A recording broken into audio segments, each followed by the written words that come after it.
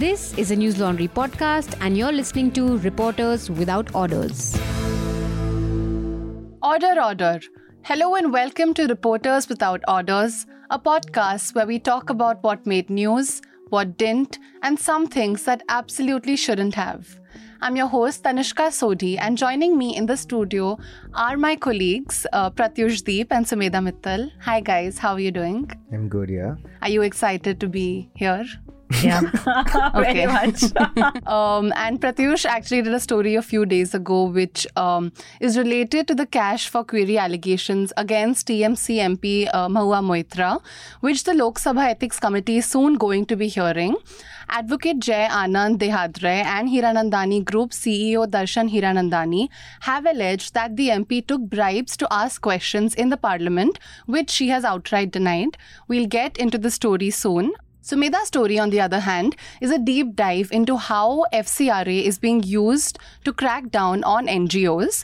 It's an elaborate story with data points, anecdotes, and also talks about the impact that this crackdown is having on NGOs. So Sumedha, starting with your story, can you explain this crackdown and how many NGOs have been affected? Yeah, so just for our viewers, FCRA is Foreign Contribution Regulations Act. So whatever the money which comes from foreign countries to India, the government introduced this act to regulate that money. So our NGOs, which is also a civil society, are heavily dependent on these foreign contributions. Okay. This is a detailed piece and this is a paywall story. So you have to be a News Laundry subscriber to read this story. And so yeah, coming to your question that about the crackdown. So I was just analyzing data of number of NGOs whose license has been cancelled from 2012 to 2023. And I saw that right after Narendra Modi came into power in 2014, in 2015, around 10,000 NGOs license was cancelled. And from 2014 to 2023, there are over 20,000 NGOs have lost their FCRA registration. And it's a big number because if they don't have FCRA registration, that means they cannot take money from the foreign contributors. They cannot accept donations. And as a result, there was a lot of we have taken a case study of some 4 NGOs in our story, which is Oxfam India, Care India, and Center for Equity Studies. And the 4th one is SLIC, Social Legal Information Center. So we have found that over 2,400 people lost their job. And it's not just the story of job loss. It's also the story of that how many projects they had to let go of because they don't have donation, they don't have funding to support their work. Basically, they are saying that it's an attack on the civil society because, for example, take the case of Oxfam India. They had FCRA registration from 35 years and it was never a problem. So the officers there I spoke to, they were asking me why it has become a problem now. Right. And we all know the kind of reports which Oxfam India would publish, which the government of India might not be very happy about it. It punches the government's narrative that everything is well in India. So yeah, that's the whole... So just a layman's question. Why do NGOs rely so heavily on FCRAs that the cancellation can affect them so much? So because in India, the philanthropy culture is not that strong. Right. If we look at it historically also. Right. And Indian donors, they don't give a lot of money for research and advocacy kind of work. Right. Because that work would always, produce kind of reports or data or litigation work, which will question any government in power. For example, we have taken the case study of Social Legal Information Center. So when I was talking to one of the founders of SLIC, Colin Gonsalves, he was saying, I asked him, why over 95% of SLIC's funding came from foreign donations. So he told me it's because who would give money in India to do litigation work? And on what basis has the FCRA been cancelled? For some NGOs, the basis are they were not complying with FCRA norms, and so one of the top officers said that it's like nitpicking. Just because we haven't crossed the T's and dotted the I's, our FCRA license was suspended. And for others, that we have also found that there were links to some projects like Adani maybe, and because they were involved in protest against Adani. Right, but what reason do they give, or do they not have to give a reason when they cancel? This reason was not explicitly mentioned in their FCRA revocation order, but this reason that they were involved in protest against Adani was mentioned in 2 of the NGOs who lost their income tax exemption status, which was Life and Environics Trust. It was like, not Life, sorry, in Oxfam India and Environics Trust.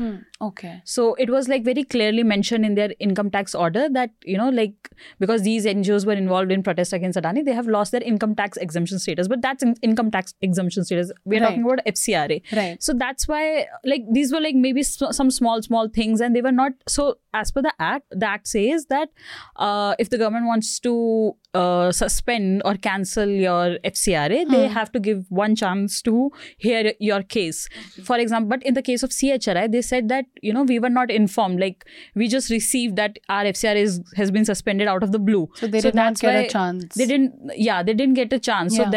So then they challenged the government's order in the court. So they took the matter to the court. So all these NGOs whose example we have taken, so like one common thing is that they have all challenged whether it's suspension or non-renewal orders in the Delhi High Court. Okay. And the cases have been pending from 1.5 years or 2 years. And out of these 20,000 case studies, I mean, how many cases have made it to the court? How many are appealing against it? That data, unfortunately, we don't have. Okay. Like, I try to talk to a lot of lawyers and, like a lot of people in the NGO sector or NGOs Association, Vani. But they said that they haven't maintained that kind of a data, because if we would have been able to get that kind of a data, it would have been fantastic to know, like, what is the battle inside the courts. Right.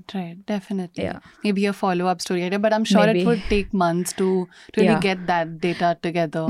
But in a lot of cases, these cases are not even public. Okay. And these NGOs are not talking very publicly about, yes, we have challenged the government's order in the court, because they're still hanging by thread. And their entire survival is hanging by thread. And they are saying that, like, we don't know why we are facing the brunt of everything. And we don't want to lose any chance for our, even the slightest opportunity to survive in the market. So as you have said, like, because in India, we don't have a philanthropy or donation culture. And that's because these NGOs have to rely on the FCRA. But don't you think that also impacts the work they do, or that make, like, like the government plays around the narrative, True. Like, if I am, like, even if I'm doing something good, they can play it around my work because I'm getting fund from the foreign country or from some foreign organization. So what do they say about this whole thing? The FCRA thing gives the government the narrative angle, no? There is a narrative. True. They are writing against us because they are getting fund from them. And that's what happened with NewsClick. Right. So, which you were so is there is no alternative model for it? So that was the thing. So there was this Justice Khanvilkar's judgment, very recent judgment in 2020, because government further tightened the screw of the NGO sector by introducing some amendments to the FCRA Act. So, and the entire NGO sector was like very vocal about these amendments. They said, no, we don't want... It is BJP, tomorrow there will be Congress. Congress will do the same because government has the power. True, you're correct. They can play around the narrative. You're absolutely correct. So Justice Khanvilkar said that, like these NGOs, exactly that, they are running this foreign narrative in the country. So therefore they should be dependent on Indian donors. And that's when Indian donors have come into picture. Like, we have found this in our story that when their FCRA is suspended or cancelled, the Indian donors have also backed out, fearing the reprisals from the government. Okay. So they are saying that one of the Indian donors, I think we shouldn't name that Indian donor in the podcast, but we have mentioned his name in the story because we have reached out to them and we're still waiting for the response. And so the NGOs, these two NGOs who were receiving like good amount of grant from this particular donor, which I'm talking about, they said that the government had inquired them for giving funding to us. And therefore, they introduced this as a policy to not give funding to us after our FCRA was suspended. So when they don't have support of Indian donors, they don't have, or foreign donors, then how are they're going to survive? And in Slick's case, which was founded by Colin, we saw like 15 offices across India have been shut down. And that was the biggest NGO of pro bono work. Legal So pro what is bono the work. alternative model for funding? That's what we are all struggling with. The officers were all telling me that the alternative model could have been Indian donors. But again, they are not that bold or courageous to support us. What do you think, Pratyush? What Do you have an alternative know, model in like- mind? Because your No, brain this seems to be question doing came some to my mind, calculation. actually. Yeah, While- like we while need to listening to find- her whole Yeah. thing, no, then that question came to mind because it is easy to make a narrative around your foreign Yeah, contribution. just no? saying anti-India and everything. Anti-India. But If you write something, they say, oh, US is funding anti-India, And right- Pakistan is funding. True, and India. right after Narendra Modi came to power in May 2014, in June 2014, while I was doing my research, I found out IB came out with a report about Greenpeace in the same thing that, they are spinning some foreign narrative in Yeah. India, Wow, which but is so anti-development. fast they worked Just in in like one one month. But tell me, how many of these NGOs are very critical of the government? Because I see some of them do publish reports that can be seen as critical, True. but they are still not There really... are a lot of NGOs who are not that critical. For example, there's this, so of course, like we could not, like we didn't have that kind of a bandwidth and resources to go through all Of like course, 20,000 yeah. NGOs and what kind of work they do. So the NGOs whose FCRA has been suspended or cancelled, they can be categorized into 4 categories. One is that which were getting huge amount of foreign donations, but they were not that critical of the government. For example, in that category, Care India might fit because Care India works very closely with Yeah, state governments like right. Bihar and UP. So they are not very critical of the government. Like if you go through their website, you won't see any reports. They don't come out with these kind of reports like Oxfam. So they are saying that why they are being targeted because the government of the day has that kind of a narrative that we are not dependent on foreign donations. Like anti-foreign kind of. So it is a basic Narrative. mindset of the government. That's what they are saying. Like one of the officers said, like हमने तो Covid के time पे गोरखपुर में भी hospital बनाया था तो हमें क्यों टारगेट किया? So what government wants the no organization should rely on foreign funding. Then the FCRA should be revoked. Revoked. True. Well, the act should be. And the interesting thing is that FCRA was introduced during emergency time. Okay. Yeah, like the law was introduced in 1976 during when Indira Gandhi imposed emergency. So it's not like the first time when And now it this is being- whole the act was introduced in Yeah. 1976. So the second kind of categories of the NGOs which are critical of the government, which are like Oxfam India, they'll come out with reports which punctures the narrative that there's no poverty in India. Then there's third kind of NGOs who work on environment sector because they are being seen as anti-development or they question the top businessmen like Life, Environics Trust. And then there's fourth, which they are saying is that the faith-based organizations.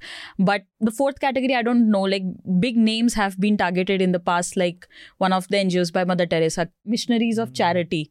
It also got their FCRA suspended, but then within a week, they gained their FCRA back. So that's a mystery. Yeah, what happened there? What happened within that 1 week? Yeah, definitely. Because there was a lot of international backlash about it. Want to speak to you in detail about Yeah. the impact, but we'll just also discuss Pratyush's story.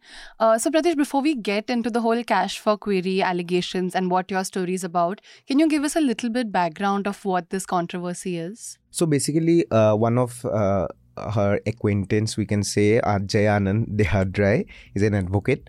So he filed a complaint to CBI as well as BJP MP Nisikant Dubey, alleging that Mahua was asking certain questions in the parliament on behalf of Hirandani Group, basically naming Darshan Hirandani, the CEO of the Hirandani Group.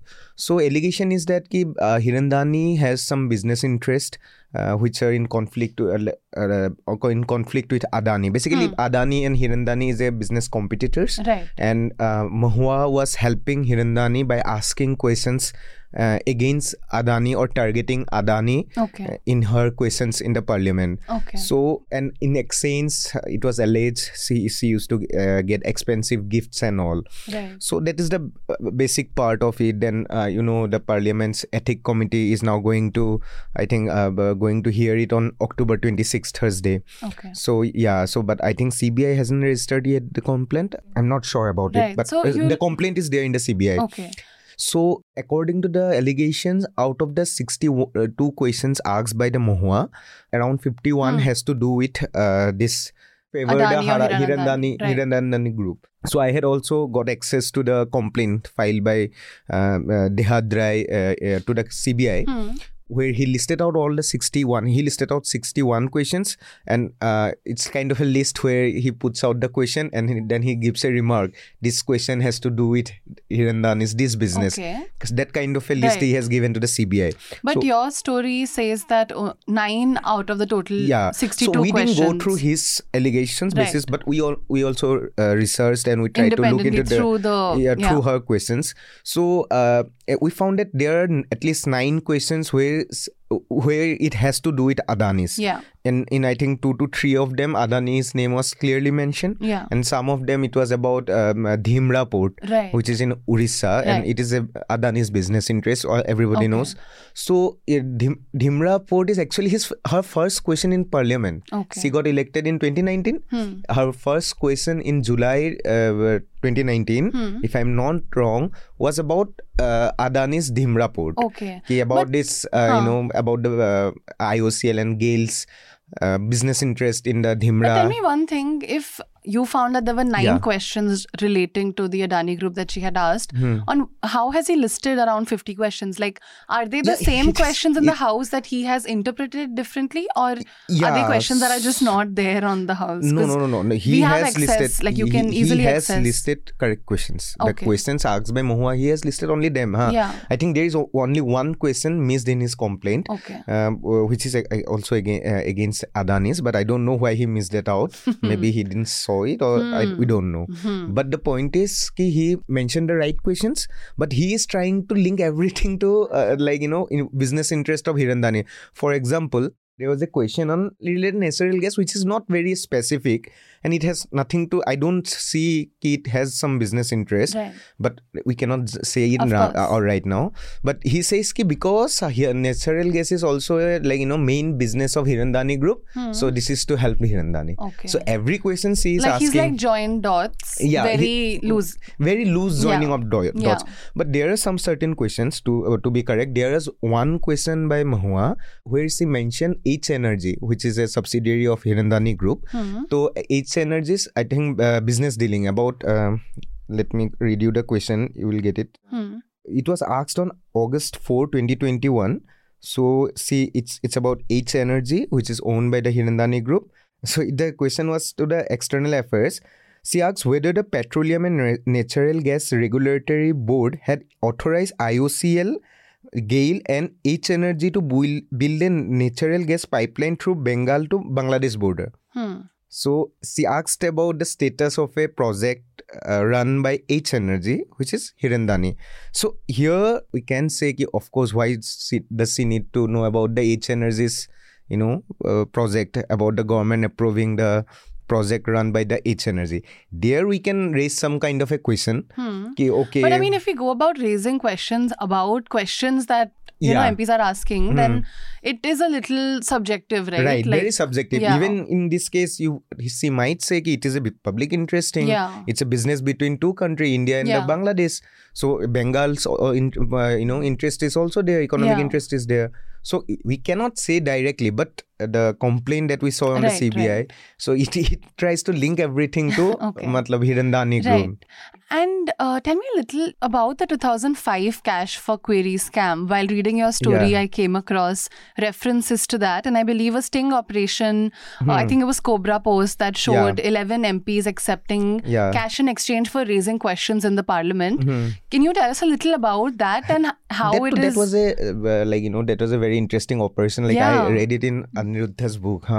So because we were very small, the book which you recommended on the last podcast. It was there. It is a very good chapter on the cash for query thing of 2005-06. So what they did is they sent a reporter in the case, showing her. Operation, it's a sting operation, basically saying, this is our company, and we have some business interests, and we want you to ask these questions. And interestingly, if you read the book, there are very good references. They put certain questions which have no meaning at all. They made a name of fake company, and it passed through all the process in the parliament. The MP asked the question, then the secretariat put it before the ministry, and ministry even answered. And they were made up companies. Companies' names were made up. Very funny names were there. Very funny questions. Like if somebody with a logical mind would have read it very seriously, they would have gotten, what is this about? So it is nothing. There is no fact check basically. And even Aniruddha in his book says they did it just to show how loose this whole process. And 11 MPs were shown. So was there a case after that? What happened? There was a case going on, but I'm not sure about but I think, there was a case. But there was an inquiry committee by one of the retired Supreme Court judge, if I'm not wrong, and it indeed called the reporter, journalist to about. So that was but visual evidence. Result in any But there was visual evidence. I think the main difference between that and this is firstly visual evidence, and secondly, in your report you've mentioned that there's no money trail, money trail, and there is all these are very subjective. No, just because she asked a question about a company, you cannot say she took money to ask the question, right? And you have to prove these two parts. You have to link it up. Right. She asked this question on this date. She received this thing on prior to the asking question. What was her relation with Hiranandani? I believe Jay was a close personal friend of hers, but was Hiranandani also a That's close what friend? She has been telling on the social media. Hiranandani is Darshan Hiranandani is a good friend. That's what say. But we don't know if they have any business interest or. Right. And how has she responded to the allegations? She has been responding. She has been denying everything. She has been saying she has been targeted just because she has been raising question against the Adani. Right. So which she has. I mean, whether or not it has any interest, which I'm sure the investigation. And interestingly, all those who raise questions against Adani have to face some kind of this kind of it's a question. That's very interesting. If you check Actually, I was about to say this that it's not surprising anymore to see how all of our stories are revolving in a way, one way or another around Mr. Adani. I noticed one thing very when I did a story on Adani, first day it was very normal response on the Twitter, but on the second day I started as I saw 3-4 accounts, these are kind of bot accounts, I believe. They started to so what is wrong with this Adani, is that they tried to support the same happened Adani. in my story. Then you check their profile, they will have only posts related to Adani only. So this might be a new social media troll team managed by the Adani group. Yeah, but I mean, of course, investigation should be done since something like this has happened before. But I also feel like I very often see Mahua being targeted online for things like having an expensive bag, having a drink, smoking with someone. I mean, she is an easy target also because she is very vocal, and I believe she's had misogyny. I think she was working at a high-profile job before, so she clearly has the and she is a woman with her own we're not advocating for Mahua, but of course, but it's just let's just address the elephant in the room that misogyny does exist. Whatever we say, her party is not even standing with her. If you say the recent statement by the TMC, they are saying we will only comment after the Parliament Ethics Committee gives whatever says. That's a good thing that they are investigating into it and they're not pushing it under the carpet, I guess. Right. It's also about who is part of the committee. Committee is it has BJP, majority of BJP MPs. So of course, And where do you see this going? Because last week, at least on social media, this story was all everyone was talking about. Maybe BJP will keep it in the public memory. And wait, please tell me about Henry, the dog. How is he involved? And Pratyush and I have had many arguments because I'm a big dog lover. He is kind of the opposite. So yes, I have to bring up Henry, the elephant in the room, or the dog in the room. I think last news about Henry was Mahua's lawyer approaching the Delhi High Court judge asking for Henry's custody in exchange for dropping the CBI case. So Henry is so important. Henry can change the it's all about whole him. thing. Yeah.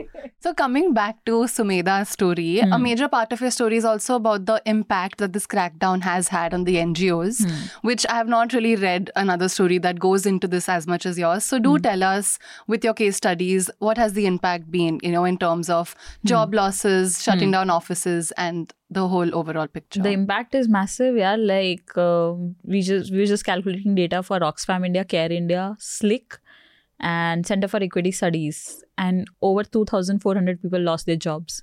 And this number is very close to the number of people who lost their jobs in Byju's. And we have to understand this in the context that NGO sector is responsible for 2 to 3% of the GDP. Okay. Even if it's not a major contributor, it's a contributor. Yeah. And how another way we can see the loss is that because we are based out of Delhi, and because of the limited resources and all, we were able to focus only on these big international NGOs or the very popular domestic NGOs. But if we understand the whole funding structure of the NGOs in India, we have to understand that it's the Oxfam India or it's the Care India which has that kind of technical capabilities to get funding, to be able to apply for proposals from BMGF, like big donors like Bill and Melinda Gates Foundation or Open Society Foundation, like whatever it is. So like it's these NGOs. So when they get a big chunk of funding, it's them which allocates the small amount for various projects, for multiple projects to small NGOs which are distributed across the country. So if their FCRA funding has been choked, it's directly gonna impact the small NGOs in the country, across the country, despite the fact whether they have FCRA or not. So this is another big impact. That's a very of the interesting aspect. If not directly, indirectly, how it is affecting the entire sector. Yeah, and so many people who might be working as volunteers in that sector. For example, in the case of Care India, which had to let go of 2,000 employees, which is a big number, only 900 of its staff was permanent. The rest was volunteer or working as consultant. So they were saying Oxfam India was not just Care, but Oxfam India were also telling me the same thing, that earlier they used to, give permanent job to the person after 2 to 3 months of consultancy period.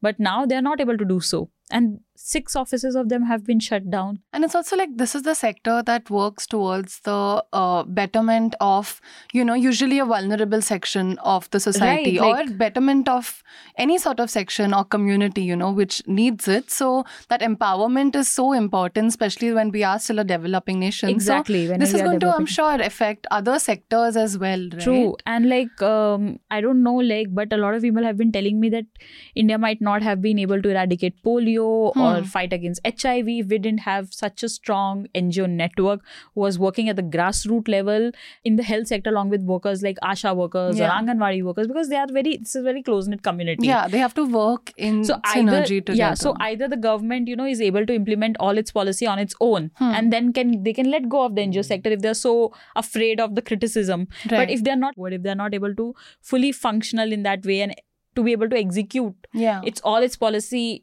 in the right manner, till that time we need the sector, and it's good only if we accept that we need them. Yeah, and when you look into the FCRA funding before it was cancelled, are you able to also find from where it was coming, who it was coming from? Is that data that is available? Yeah, they have made, the act says that these NGOs have to make their data publicly available online. Right. So in their annual reports. So for example, in the case of FCRA, their major donor was Open Society Foundation, which is owned by George Soros. So exactly. So, a lot of media reports came out with investigative pieces that after CHRI's license was suspended, they came out with investigative pieces saying that, this was the NGO we have founded, was funded by George Soros. So their director, what about Venkatesh Naik, the other NGOs? What were the countries? Is there any data that indicates what countries again, had we were more? not able to compile that data, but that would not have been difficult to pull out had the Ministry of Home Affairs was still regularly putting out its annual reports. So after 2013, no annual reports about the NGOs complying with the Foreign Contribution Regulation Act has come out. So till 2013, we have those annual reports which mention who are the biggest donors, top 15 donors, top 15 countries. Yeah. But why we don't have that data? So they've just stopped putting it out. They have just stopped putting out the data. Before 2013, every year it used to come out. It was an annual thing. Another interesting thing which Ministry of Home Affairs has done is that Indian Express reported on that they pulled out all the data of annual reports and receipts by these NGOs, because as per the act, these data has to be made publicly available. But last year only, or I think this year, they pulled out that data saying that it's unnecessary for people to watch it. So that's why we have not been able to, I would have loved to know who are the biggest donors, which countries, and we need that kind of data. But unfortunately, we don't have. So a lot of RTIs have been filed in Ministry of Home Affairs asking for all the cancellation orders of those 20,000 NGOs. But the RTI activists have been denied those RTIs. And Sameda, you spent a lot of weeks on this story. You know, I remember we discussed this. Like, what were the major obstacles you faced while reporting on this? Because there can be, I can think of so many options. So we would just like to hear from you. The most difficult part was that they were all talking to me anonymously. And when people talk anonymously, it's very hard to, cross-check things and as reporters. So like, I mean, I wish I would have loved if Oxfam India people would have, talking to me, not anonymously, but I understand where they are also coming from because they are very scared. Like you said, they have their cases pending. Yeah, they have their cases sure sub judice. And it's not just, like FCRA. There are a lot of things. For example, in the case of Center for Equity Studies, why they are afraid. In 2020, it all started from, I think, NCPCR, National Commission for Child Right Protection. They raided all the child protection centers set up in Delhi by Center for Equity Studies. So Center for Equity Studies is owned, the founder is Harsh Mandar. So, and we know Harsh Mandar has always been very critical of the government. So it started with NCPCR raiding all the Chandler homes in 2020 or I think 2019. This is much before FCRA was suspended or their FCRA was suspended. So after NCPCR's, on the basis of NCPCR's findings, Delhi Police Economic Wing registered a case. Then on the basis of that case, ED registered a case. Then their FCRA was revoked. And FCRA was revoked saying that, they were not complying with FCRA norms. And then on the basis of that, CBI case was also registered. So like, they are like, bhai, ab to, it started with NCPCR and reached to CBI. And it reached to Started from here CBI. And it's like all possible government agency you can think of. And then there was this very interesting anecdote I'll share with you. I was talking to someone in Care India. So I was asking them, please come on record, why don't you tell me these things openly? And I was asking for a lot of other information also. He's like, we don't want ED knocking at our doors. Bhai, bas ab wahi bacha hai. So this is like one common consensus amongst the in the NGO sector. But there's another common consensus is like, bhai, ab sab kuch to ho gaya, so we don't have any other option. We have to be vocal about it. So I met both the kind of officers. Interesting. Do read the rest of Sumeda's story, which is behind the paywall. If you're not a subscriber, subscribe and catch the rest of the details from newslaundry.com. Now for the and also read Pratyush's story just because it's already old. It's not behind the paywall, but it is a very interesting read. I think this is a topic that has been on everyone's... It's a hot topic. It is the hot topic. You've got the hot story. And now for the last section of our podcast, recommendations. I hope you guys know what you're going to recommend to our viewers, what to watch, read, listen to. My recommendation for the week is from the New Yorker. It is written by Haruki Murakami, the running novelist. Okay. It's about how running, to summarize it in one sentence, it would be like... Isn't this the article based on which the book was written sure. to? He has a book about running, which is like a autobiography. So basically, it's like how running is helped him to grow as a novelist. How it is a very important part of him over the last 33 years.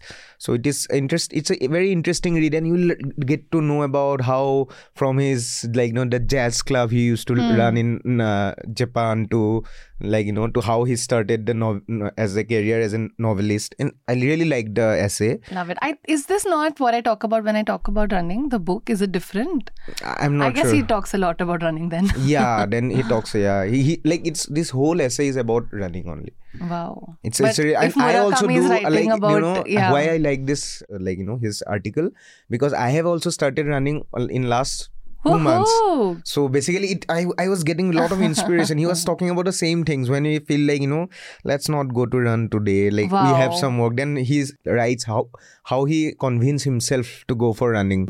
How privileged he is as a novelist. So it is the smallest thing he can do. So this also motivates me to go for running. Very nice. That's why this is my recommendation for the week. I really approve of this recommendation. Yeah. Murakami can write about the blandest things and it will still make for such an engaging read. So I will take your recommendation, and I hope others do as well.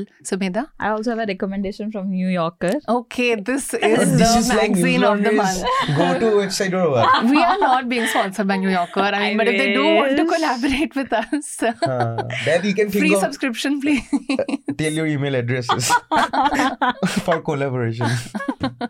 Oh God. So the piece is titled Listening to Taylor Swift in Prison.